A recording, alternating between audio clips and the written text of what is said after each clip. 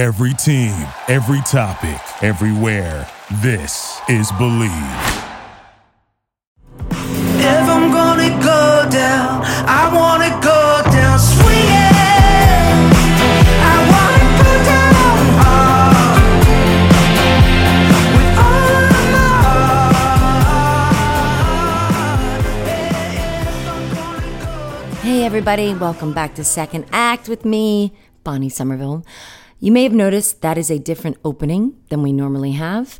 Not sure if everybody knows this, but the song in the beginning of my podcast, which is Dave playing guitar, by the way.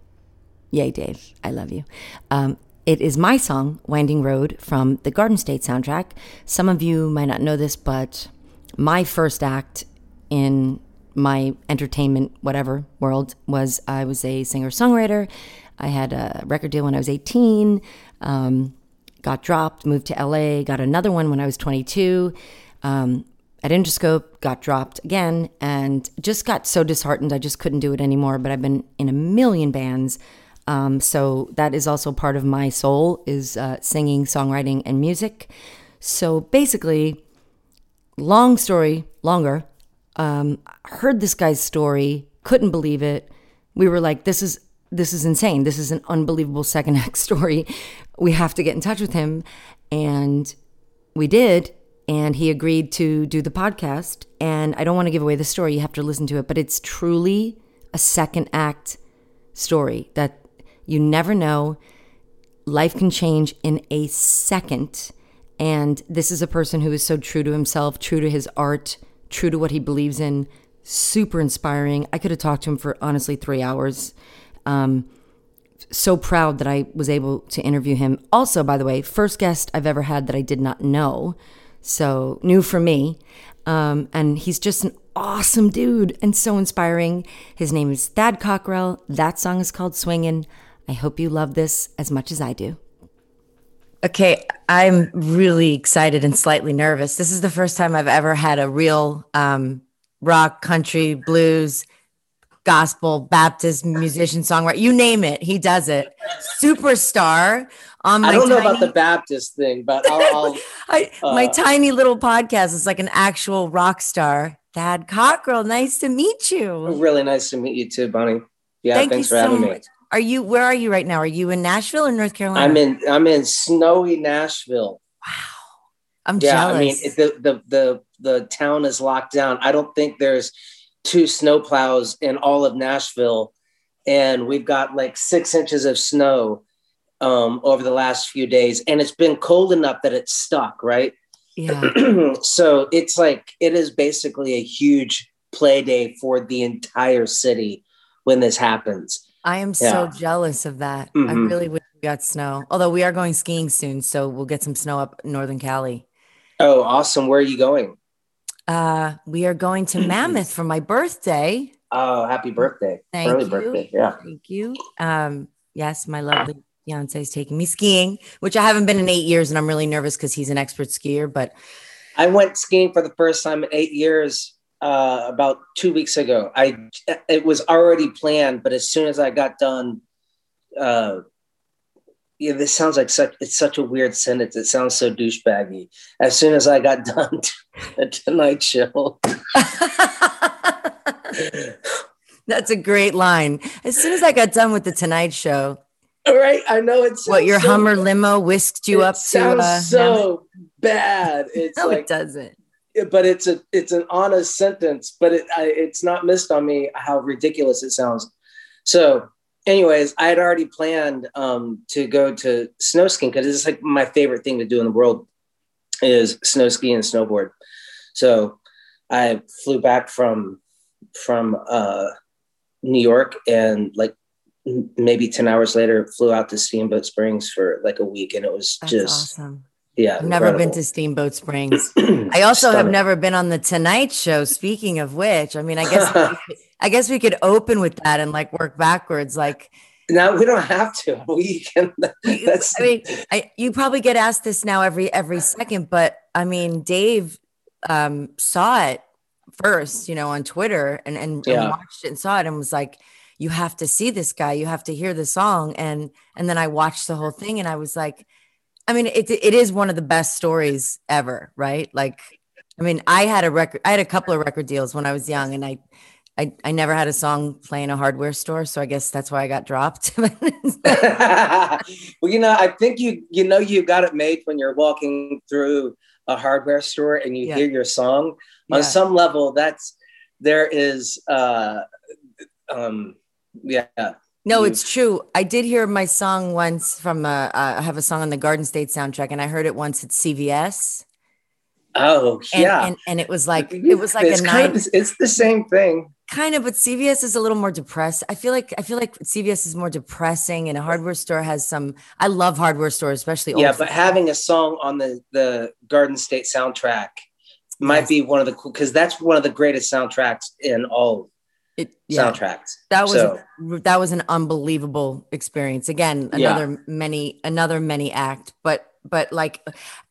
I just can't. I mean, how did you get that call? Like, how did he reach out? How did Jimmy Fallon reach out? His team reached out to my manager, and they called me up and told me on the phone. It's funny because just that morning I had sent them like a long list of things to do. And it was I don't want to say it was a shot across the bow of the boat, but it was kind of like, this might be where they're like, hey, we've done what we can do, thanks. Which would have honestly been completely fine. I just, I think at some point you have to, when things are so unclear, you have to make really, for me, definitive decisions to move forward. And you start doing that, and then you let God, the universe, however you want to define it, start giving you really hard yeses or nos, and they called me back like 2 hours later. It was like a long list of things to do. I've been making a lot of music over the lockdown, and I'm like, hey, here's what I am doing this year. I'm releasing all this music, and here's, it was a lot. It was a long laundry list of stuff. And they called me like 2 hours later, and they're like, hey, we actually don't want to talk to you about the list of stuff that you gave us to do. We want to tell you that Jimmy Fallon heard your song, and it's been like become an anthem to him. And you're going to be playing the Tonight Show on the 26th, and you're going to be playing with their Roots. And, just the day before, I was writing down my goals and intentions for the year, and on like number 4 down the list was look for a new career. And it was really, truly like a surrender. Really? I mean, if you do art, you quit all the time. Yeah. I mean, I quit every day, every day. So there's nothing really new, Yeah. I mean, it's doing art for a living, no matter what it is you're doing, really is a fool's errand, Yeah. And at some point you get over the ego, like that burns away at some point. And then you're left with, okay, well, then why am I doing this? And I think then it becomes a matter of like deep purpose, right? Yeah. And I mean, I love that you write down your goals and intentions. I do that too. And I've had those moments of like not just giving up on the manifestation of stuff. And I could just, it all spirals downward. Like if you don't continue to stay in that place, you just spin out.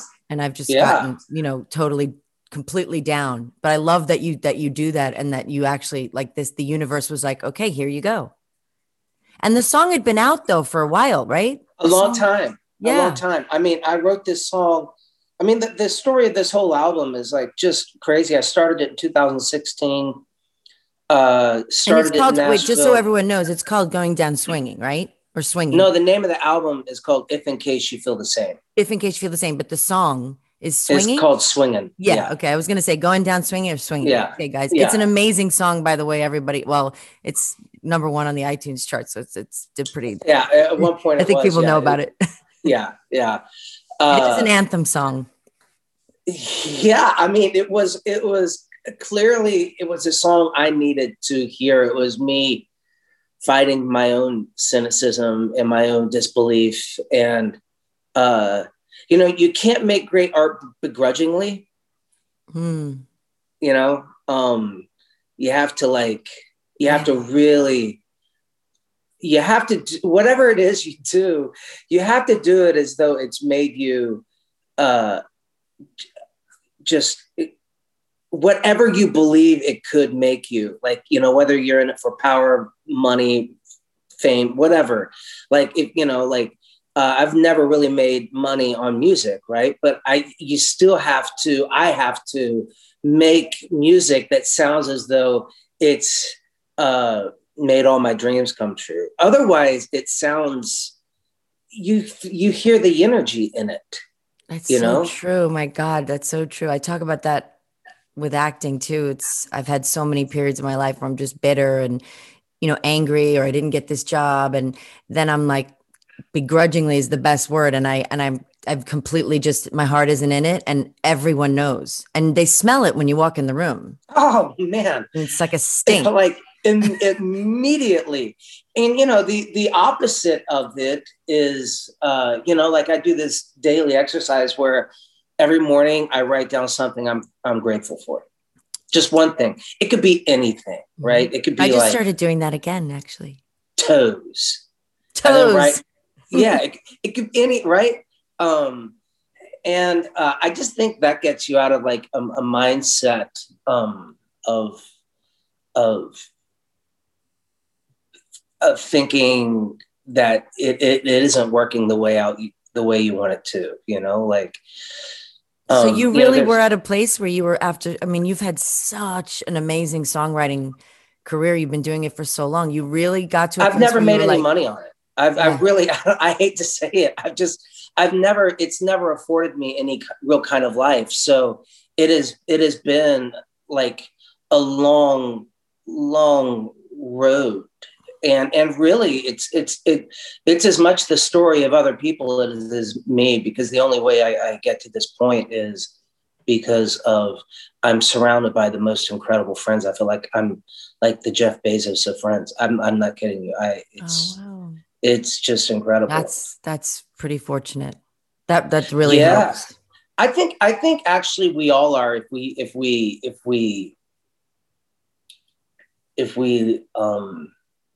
like open our eyes, I think we'd be surprised. I think it also, for me, it took, I don't know. Have you ever heard of the Enneagram? Yeah. Have you done any like work, like, what your number is or anything? No, I did some of it. Cause I used to have a friend that was really into it, but I don't really remember it at all. It's an incredibly helpful tool for like understanding yourself and people. It helps you really.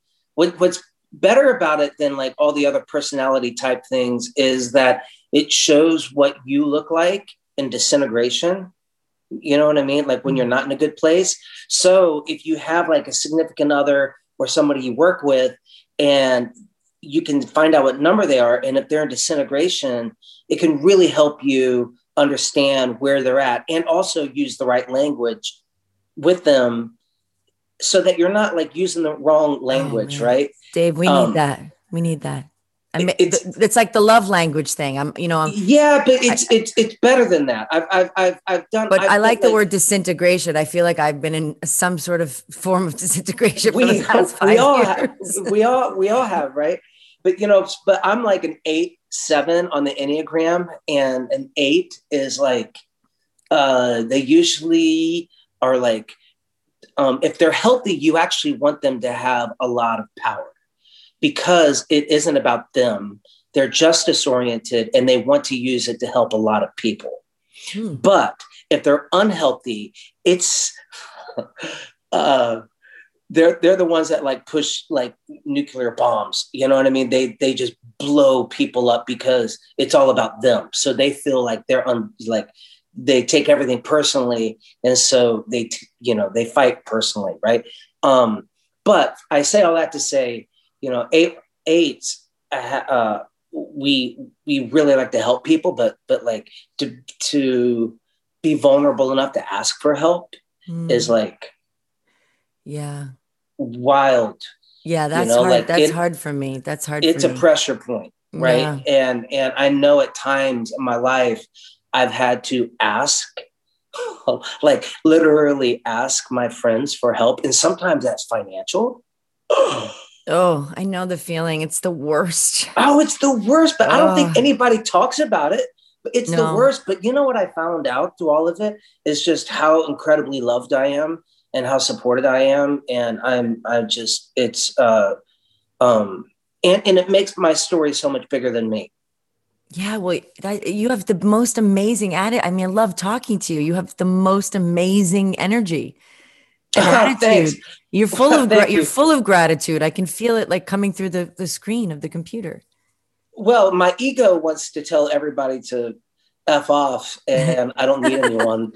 Me too. If I could do it the way I wanted to, I would never need anyone, and I would do it all myself. And I would have written a hit at some point that would have made me $1 bajillion, and I would have done everything on my own. And how small that story would have been. Right.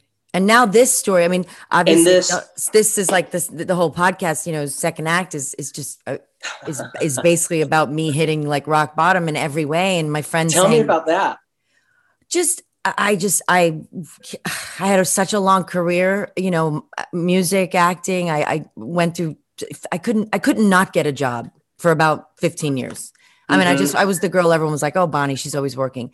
And then just got fired from a show, which never happened to me before, turned 40, kind of had a midlife crisis about that. Relationship didn't work out, didn't end up getting married, didn't have a baby. And I just kind of got so depressed. I just thought, you know what? I can't do this anymore. I just can't take one more rejection. I can't take one more canceled show.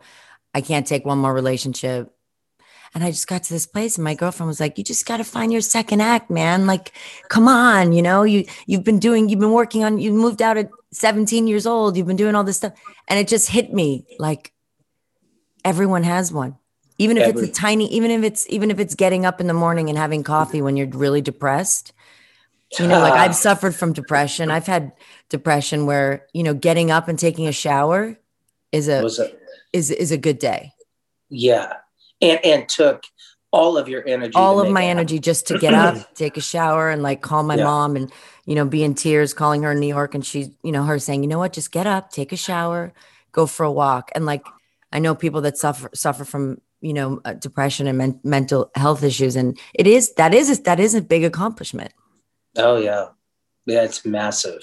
And this for you, I don't even like to say second act. I mean, this is like what, the 200th act, but this is a big one. Well, it's just a continuation of a journey, really, and it's so interesting. I think there's a few things that are like, if I could like zoom out of my own story and just kind of watch what's happening, I would say it's a story of perseverance, and surrender, but you don't persevere alone. Like, you don't do it. So it isn't about one person. And I do think that the world, although it doesn't feel like it, the world is being healed slowly. And oftentimes we need different stories in order for people to find, oh my God, that can happen. That's a new path. And I think why it resonated with so many people is there's so many people that are stuck. And, you hear the story of early success so much, but you rarely hear the story of late success. I know. I always say that, like overnight success. I always fantasize about when I get that big job that's finally going to get me to the place that I that I wanted to, that you're an overnight success that's been working for 25 years. Like, you know what I mean? Yeah. But I think what might be more compelling is late success, because few people stick around for it, because there's just so much doubt that you have to overcome. And I think that there's a lot of people out there that are walking the same path that I am in their own way. And when this happened, it felt like a win for them. Like when I came back home to Nashville, like it's, I'll go out and, my friends who I know, they want to talk to me, and they talk to me as though it's happened to them, and it has. Like it really, there's like a vindication that they feel. Hell, I feel it, right? Of course. Yeah, but it's true too, because so many people, also society. I always say, women, more often, it's like more often, absolutely. Totally marginalized after like 25 years old. Like I was a model. Yeah. And then even as an actor, I mean, it has changed. Thank God. The acting world has gotten so much better, but later success is so frowned upon. And then you read all these stories and you're like, this one, created this one did this at 4. I mean, Margaret Atwood wrote Handmaid's Tale at 40 something years old. I mean, it's like, a chef doesn't become a damn thing until his 40s. Yeah. And that's considered correct. And then in his 50s, he's like really like dialing in what he is doing. Right. Like it becomes. And so I just think we need a lot more stories of people, finding their brilliance and because life is long. Like life is long. Why do we always, it's got to be by 25? Like what? Right. I was like a fetus at 25, literally. Yeah. I was absolutely clueless, even at 35. Yeah. Right. And, I think that like, I am writing songs that I could not have. There's a craft to what I'm doing. And so I am writing songs that I could not have written when I was 25. I'm writing songs that like a 22-year-old, as good as they are, can't write. And it has nothing to do. It has everything to do with like, and vice versa. Right. And so I think what we all need to do is just shine so bright so that we cast vision for younger people to not be so freaked out about finding early fame, about trying to be so lured by, money, wealth, fame, all these things. And they can just, like my nephew, he's 21, 22, and he's about to graduate from college. And I'm like, hey, like you don't need to be married. These are all the things that I was thinking when I was your age. Yeah. If I can't find someone at college, I'm not going to find someone. I should know what I'm doing in life. Yeah. I should do all these things. And I'm like, they're all complete. They're all lies and myths. And that's kind of why I hit that depression phase, was because I thought I was going to be a certain place, and I was told I was going to be at a certain place, and I was told you're going to have this, you're going to do this, you're going to win. And then all of a sudden, everything kind of falling apart at 40, it hit me so hard because I believed that bullshit, that if I wasn't married, I didn't have a baby, I didn't have a hit show, I never made it to the cover of a magazine, I didn't win any awards. I bought into that. I bought into it like it's over for you. It's over. So let me ask you, coming to that point, what all did it heal? What did it heal? Yeah. Oh my God. It just forced me to do so much self-reflecting and go back to therapy and like really work on myself. And I just got engaged in November. I'm 46 years old. And I had literally said, congratulations. Thank you. I literally said, right before the pandemic, I was like, you know what, Mom, it's just not meant for me. Like, I don't think it's going to happen for me. And I had really come to peace with it. And I had really, really come to peace with that it might not happen. And the second I did, I met Dave. But I was at peace with it, as opposed to in the past saying I didn't care, wasn't true. Yeah, different. I don't care is never true. No, that's not true. I was really Yeah. like, I could be alone. I'm good alone. And then I meet the love of my life, who is the most supportive person I've ever been with, helping me do this. My career is coming back. Everything is getting back kind of, but in a way that's so different now. Yeah. It's not Oh desperate yeah. now. I'm not Oh desperate yeah. now because I've hit rock Well, bottom. I think like, do you think that there's a possibility that when you talk about like healing, that it was about you realizing that you don't have to perform and that who you are is absolutely more than enough? I love that saying. I have a necklace that I just had it made for myself. It says, "You are enough." Yeah. Because it's like, now I'm going to forget his name. He's Mark Rylance, one of my favorite British actors. He was in Wolf Hall. He's absolutely brilliant. He did an interview. I think it wasn't for the Actor Studio. It was for something in England. And he's just a masterful, never chased fame. Could care less, just does what he does. And they asked him if you could give advice to any of these young kids, actors, what would you say? And that's all he said. He said, "You are enough." Oh yeah. Because artists, we don't ever feel, most of us, we never feel like we're enough. I think Do you think it's just artists? No, you're actually, no, a lot of people. But I think it's everyone. Artists, I think yes. moms don't feel like they're enough. Dads don't feel like they're enough. Entrepreneurs don't feel like they're enough. That's I think so we true. all. I think there's a huge like lie that happens. It's interesting. I was talking with a friend yesterday, and I said, and I know that like wealth is one thing, but and I have a lot of friends with a lot of money, so this could be like very inflammatory. But I do think that we only get one go around on this whole thing, right? And there is enough to go around, not just for Americans, but for the whole world, right? And I think that sometimes there's people who they're so wounded that they need to have that much more than the next person in order to feel validated in their life. And unfortunately, we've called that success. God, you are unbelievable. I want you to write a book or leave me voice notes every single morning and I can listen to you. You are like, seriously, so wise. So well, I'm not.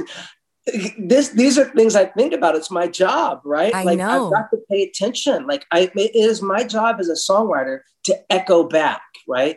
Like I need to listen. I need to look. I need to watch. I'm just watching. There's nothing wise. I'm just telling you what I'm seeing. And what's worse is I grew up in church, right? Yes. So my dad was a pastor. Both my brothers are pastors. I grew up in church. And here's what's even more. Oh man, I don't know the right word for it, but in church we call it blessings, which means that God blesses some or he favors some, but he doesn't others. And it's just wherever the pit of hell is, that's where that lie comes from. You know what I mean? So we need new language. We have to find new language, to create a new. Yeah. Wait a second. We're going to hang on 1 second because I want to go back to the pastor thing. We're just going to take a quick break and we'll be right back. This is amazing. I want to talk for a quick sec about our newest sponsor, eBay. You guys know you can get practically anything on eBay, but did you know it's basically the original sneaker marketplace? You can find the exact shoe you're looking for. And with eBay's authenticity guarantee, you know you're getting shoes that have been meticulously inspected by independent, professional authenticators. They verify the box, logo, stitching, and tons of other inspection points. Each sneaker comes with an authenticity guarantee tag and a digital stamp of authenticity. And you sneaker sellers, you guys are protected with a verified return process. And right now they've eliminated selling fees on shoes over $100, making it free to sell or flip your collection. And by the way, I'm a women's size 9. If you want to send me some, my birthday's coming up in 2 weeks, just saying. Go to ebay.com/sneakers today. eBay, the world's best destination for discovering great value and unique selection. Okay, so we're back with that. And basically, for you guys that don't know, I'm just going to give a little condensed version, or maybe you can help me give a condensed version of amazing songwriter, album out, been writing Nashville all forever, written with so many people, had albums. And then one day, Jimmy Fallon is in a hardware store and he Shazams a song. Yeah. And boom. Yeah. Unknowingly to me, so I'd made this record and it had been done for a year and a half and the label kept pushing it back. I got in a huge fight with like the head of the label. I was like, listen, if you don't love this album, if you're not passionate about it, just give it back to me. Like no hurt feelings, but I'm not going to he's like, no, I promise you, we're super passionate about it. We're just trying to find it priority. I'm like, so you're telling me at one point, this is going to be y'all's one album that you're going to work. He's like, yeah. I'm like, okay, I'll wait. Right. I'm not a patient person, but I'll wait for that. Right. So, I love that you even said that though. God, God, I don't want to interrupt you, but I love that you even had the balls to say that, but go on. So you say like, is it my album or what? And then he says, yes. And he's like, so I'm like, okay, let's pick a date. We're not moving it back anymore. Let's do it. The date was June 26th. Unknowingly to us, we picked the middle of the pandemic. So June 26th comes, or about 3 months out, they're like, hey, like, we might want to think about pushing this back until after. And I'm like, no way. I'm like, this album was looking for a fight, clearly, and it hasn't. Like, and that's what's going on here. And, when I made this album, it's a real album, right? And so it has a beginning, there's an arc to it, and then there is an ending. It starts with If In Case You Feel the Same, part 1. You hear this, all the songs, and then it finishes with If In Case You Feel the Same, part 2, right? And so, and the popular speak now these days is like, singles. Nobody's listening to albums. But I think that's speaking down to your audience because it doesn't think enough of them to have longer, attention span of like 30 seconds. Yeah. And I think that's cynical to believe that. It's like when people say don't put books in that library because those kids will never understand Walt Whitman. You're like, put Walt Whitman in those damn libraries. Like someone will find it. Yeah. And it'll change the world. Right. So, this is my small act of rebellion. So I make an album that comes out in the middle of it. And for like 2 or 3 months, everybody that's loved my music was really excited about it. But at some point, if it doesn't break out, it becomes an echo chamber unto itself. And that's kind of what had happened. So it was basically like flatlined, like the album was dead, done. And I'd worked harder on this album than anything I'd ever worked on. The musicians were absolutely brilliant that worked on it. The producer, Tony Berg, like they all work on like the best of the best albums. And Brittany Howard from the Alabama Shakes is singing on one of the songs. Love her. And so it's just an incredible thing, but it was done.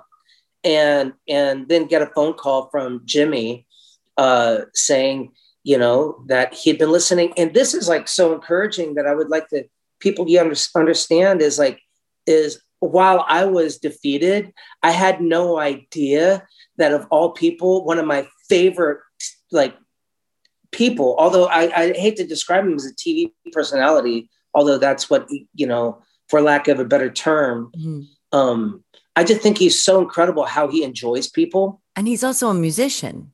He's a musician and like passionate musician. Passionate. Passionate he loves about music. Neil Young. I'm like, this guy gets music, right? Oh yeah. Yeah. Oh yeah. And little did I know it, he was been listening. The whole story is it's the song called Go Down Swingin'. If you're going to go down swingin'. And what Jimmy did, there's like playing on the Tonight Show.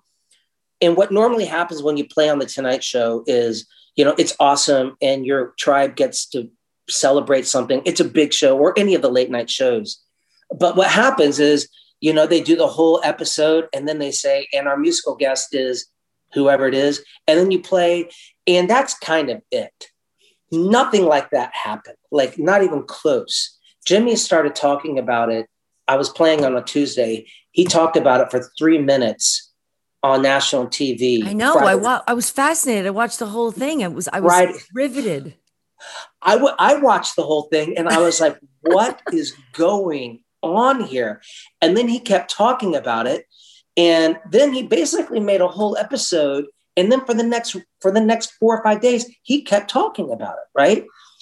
And I'm like thinking about this. I'm like, I don't understand.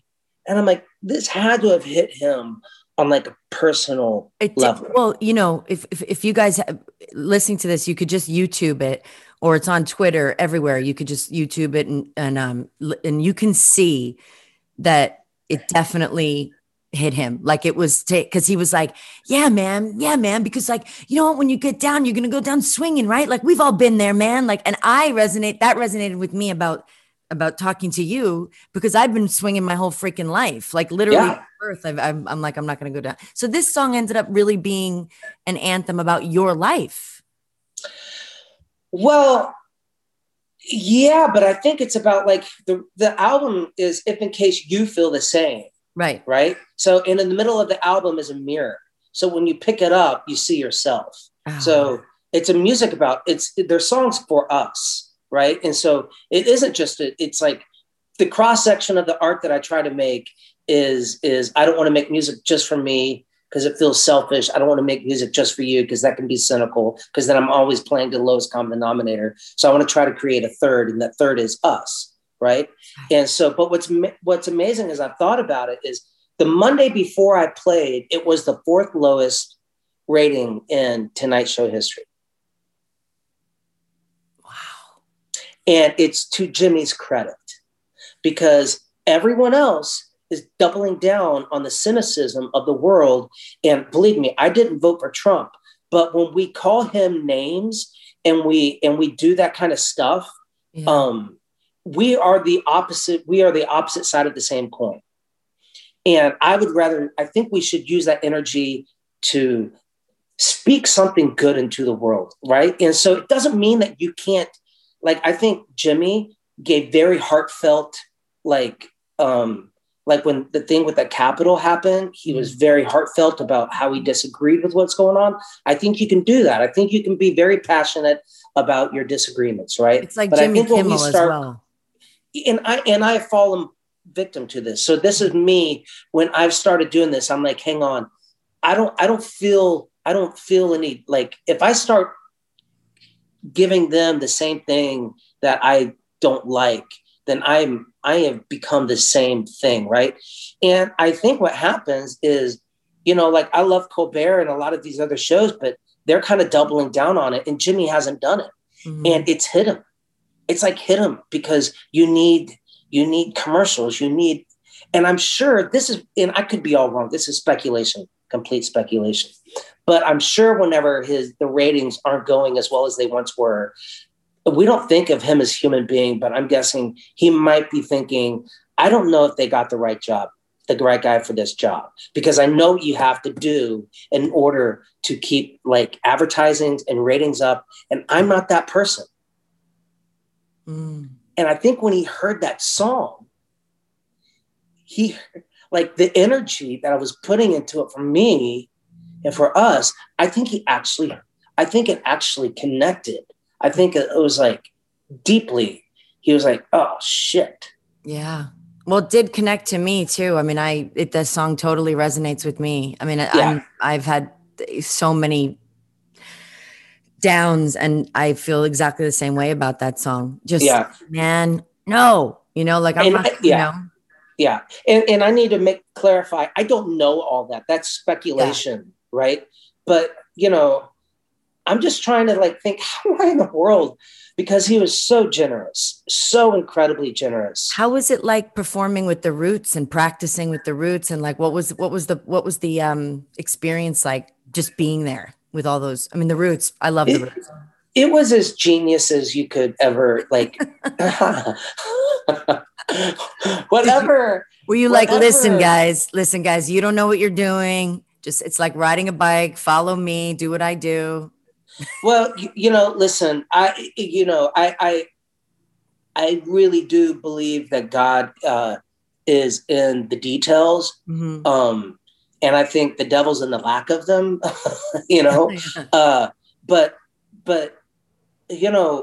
if I could have taken the best band from Nashville, the absolute best band, and even my friends who are like, they're the best musicians and they've played on late night things, right?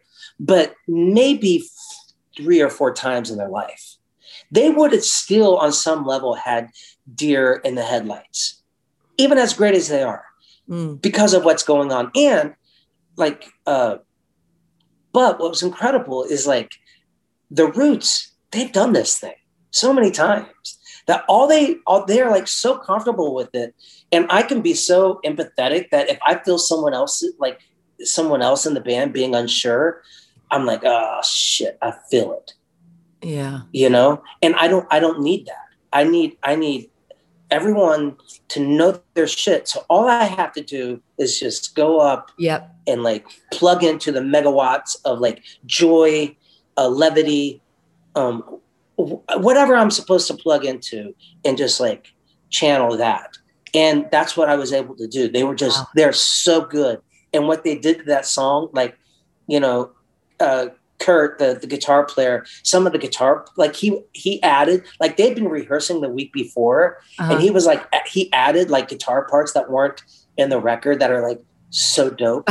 I'm like, isn't that amazing when that happens? I mean, I have no comparison to you.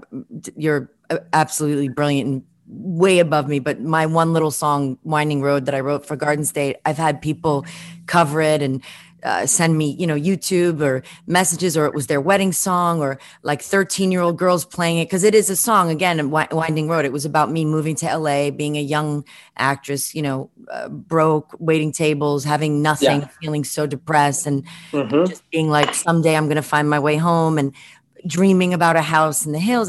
But when I've seen people cover that song, or young girls or people, and some musicians taking it and making it way better than my 4 chords, it is, I can't imagine for you, because you're so much more talented. And no, you have to stop. Can you not? I just don't. All right. I think we are all appropriately brilliant. Like, I think whatever brilliance that you needed to bring to that in your moment, you did. And it like found its way. Yeah. Thank you. But but the feeling of hearing someone taking it to a next level, there have been times incredible. Where I've literally burst into tears when I've me too. Seen people say this was our wedding song, or I played this at my mom's funeral because it's about finding your way home, or and I'm like, my little song that I wrote when I was like this little baby, broke musician, got dropped from Interscope, had nothing. It's the most profound feeling in the world. And you just got to you're doing that now.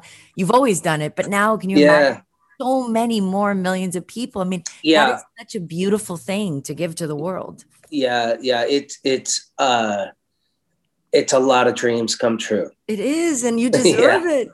Oh, thank you. Yeah. I feel that. And you do deserve. And what are you doing now? So are you working on another album now? Or are you taking a break? Yeah, I'm already working on all the albums. All the ex-girlfriends have reached out. I'm working on.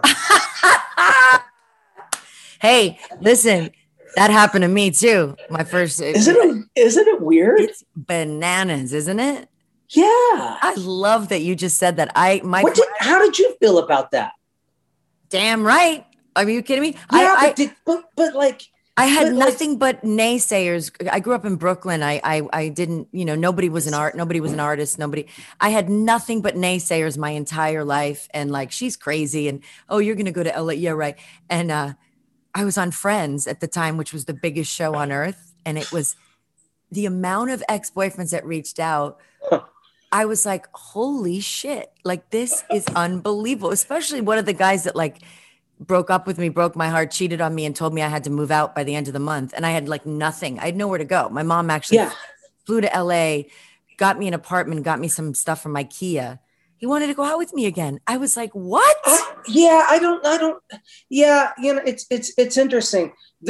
One of the only people that I ever thought I was going to marry, her parents were very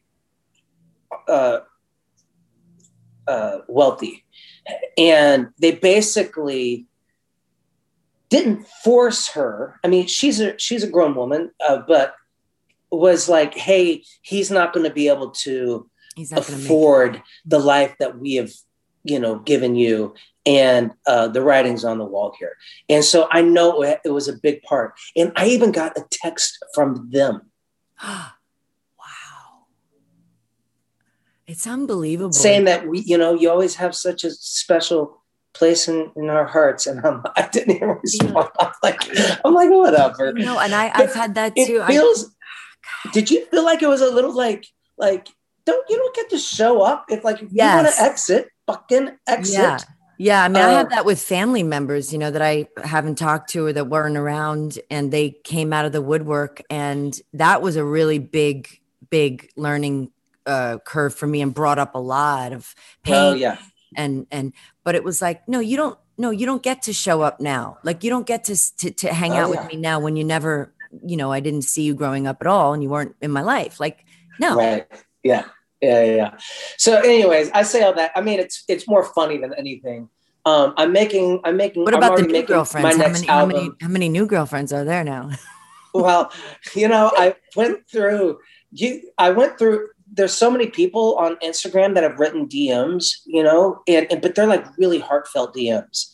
You're so sweet. You say written DMs. I think it's called sliding into your DMs. No, these are like people that are like they're telling me how this song and story is like meant to me. And if I have 30 minutes where I'm like not doing nothing, if I can respond back, I think it's really incredible. Like, I'm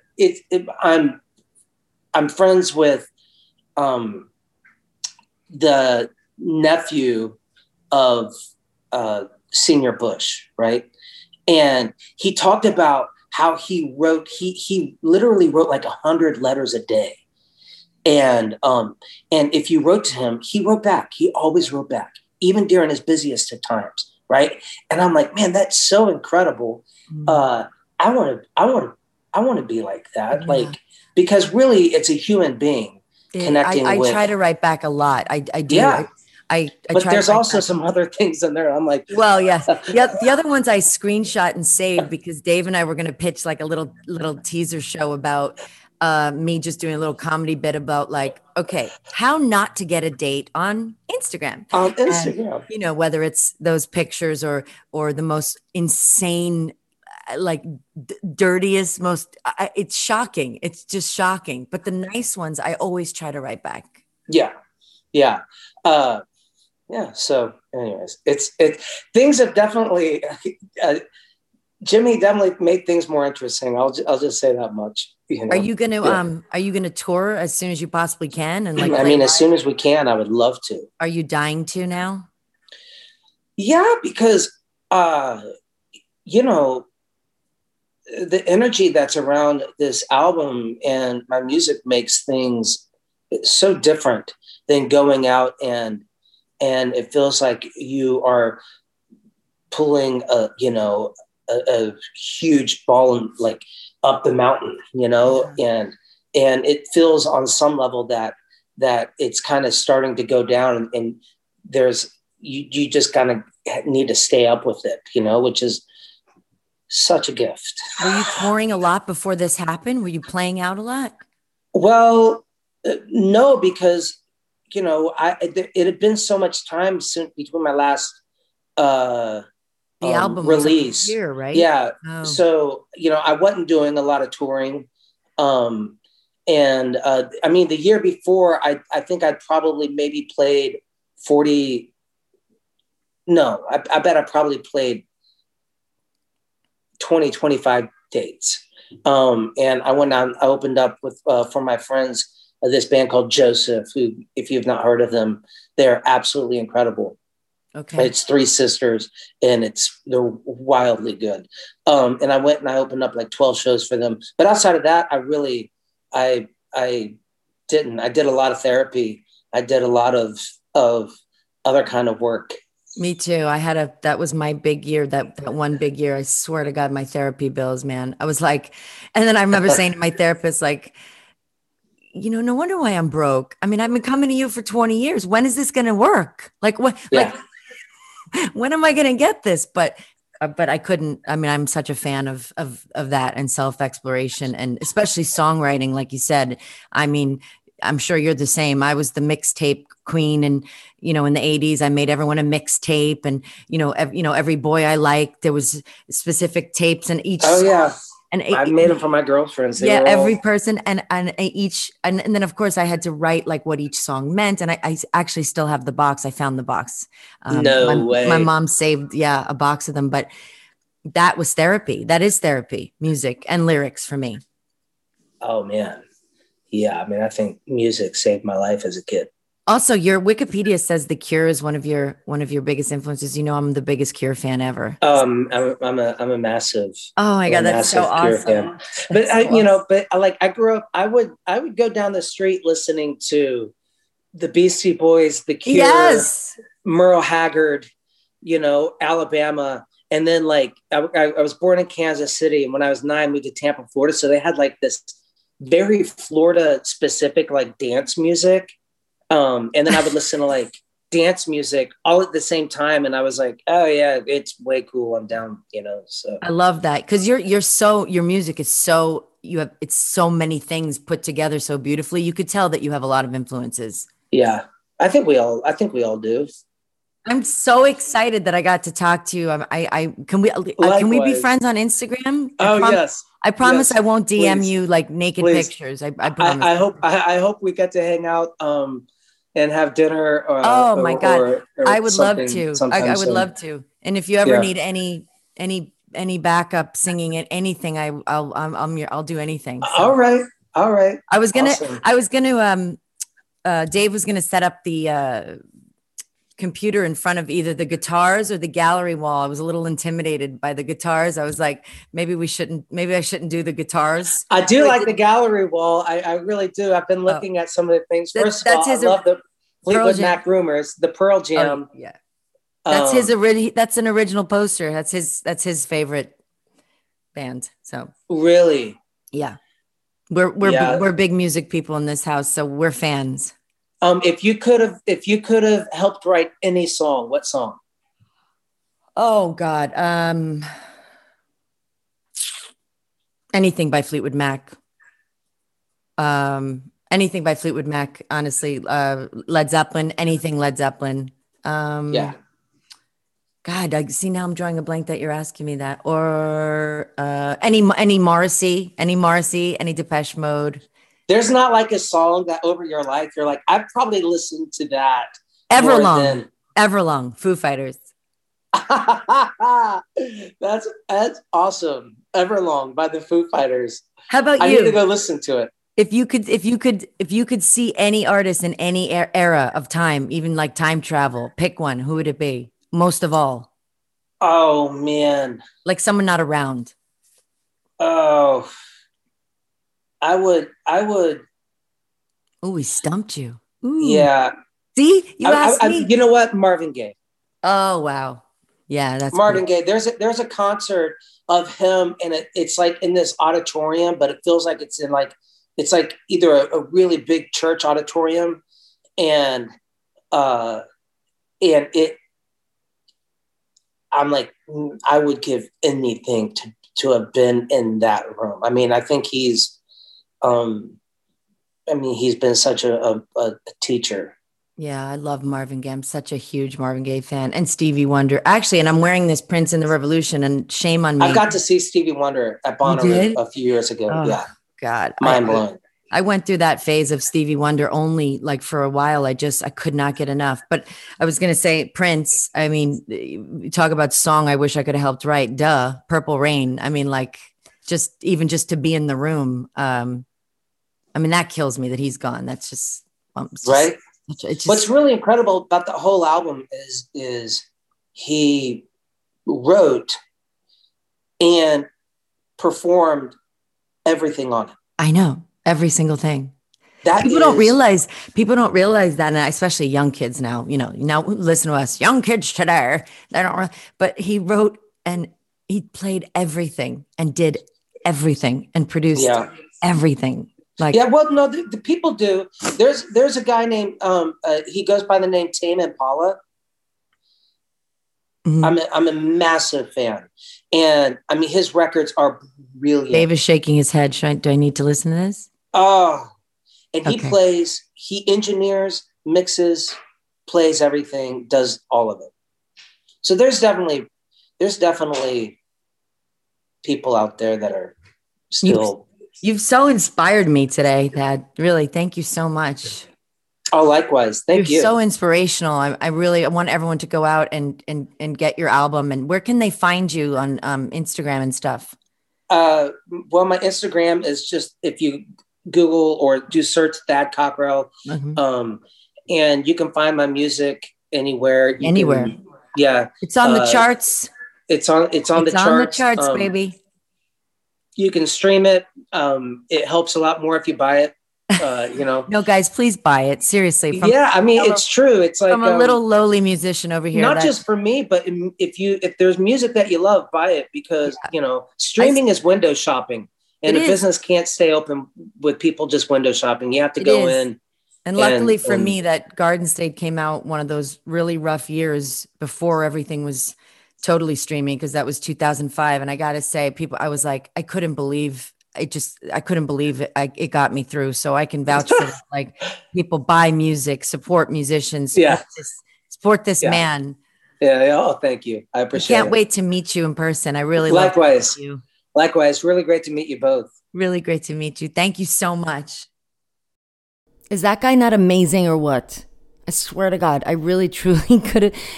I'm not kidding you. I could talk to him all day. So inspiring, so positive, and so real and honest and supportive, and a true artist. And just, again, you just don't know. You don't know where your second act is going to be, or your third, or your fourth, or your fifth, or whatever. But he so inspired me, and I'm so honored that I got to talk to him. And there's a link to his song in the show notes, so you can find his song on the podcast, or go to iTunes, look up Thad Cockrell. Honestly, support him, buy his album.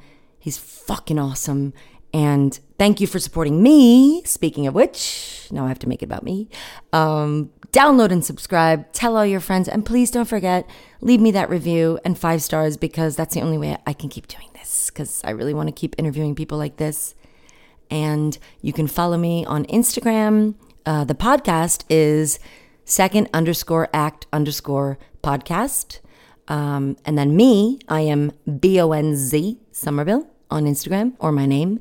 And please write me, send me your thoughts, whatever. I'm super interested in hearing what you guys have to think, and hope that you love this as much as I do. And Thad, you're awesome. You are so fucking awesome and inspiring. Thank you for inspiring me. And I hope y'all are inspired as well. And I will see you soon. I don't know what I would do if all is lost, if I lost you. I don't know what I would do if all is lost, if I lost you. If I'm gonna go down, I wanna go down swinging. I wanna go down hard, with all of my heart. If I'm gonna go down, I wanna go down swinging. I wanna go down hard, with all of my heart.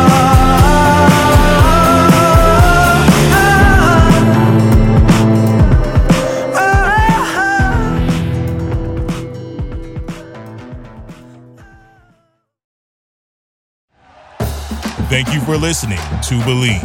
You can show support to your host by subscribing to the show and giving us a 5-star rating on your preferred platform.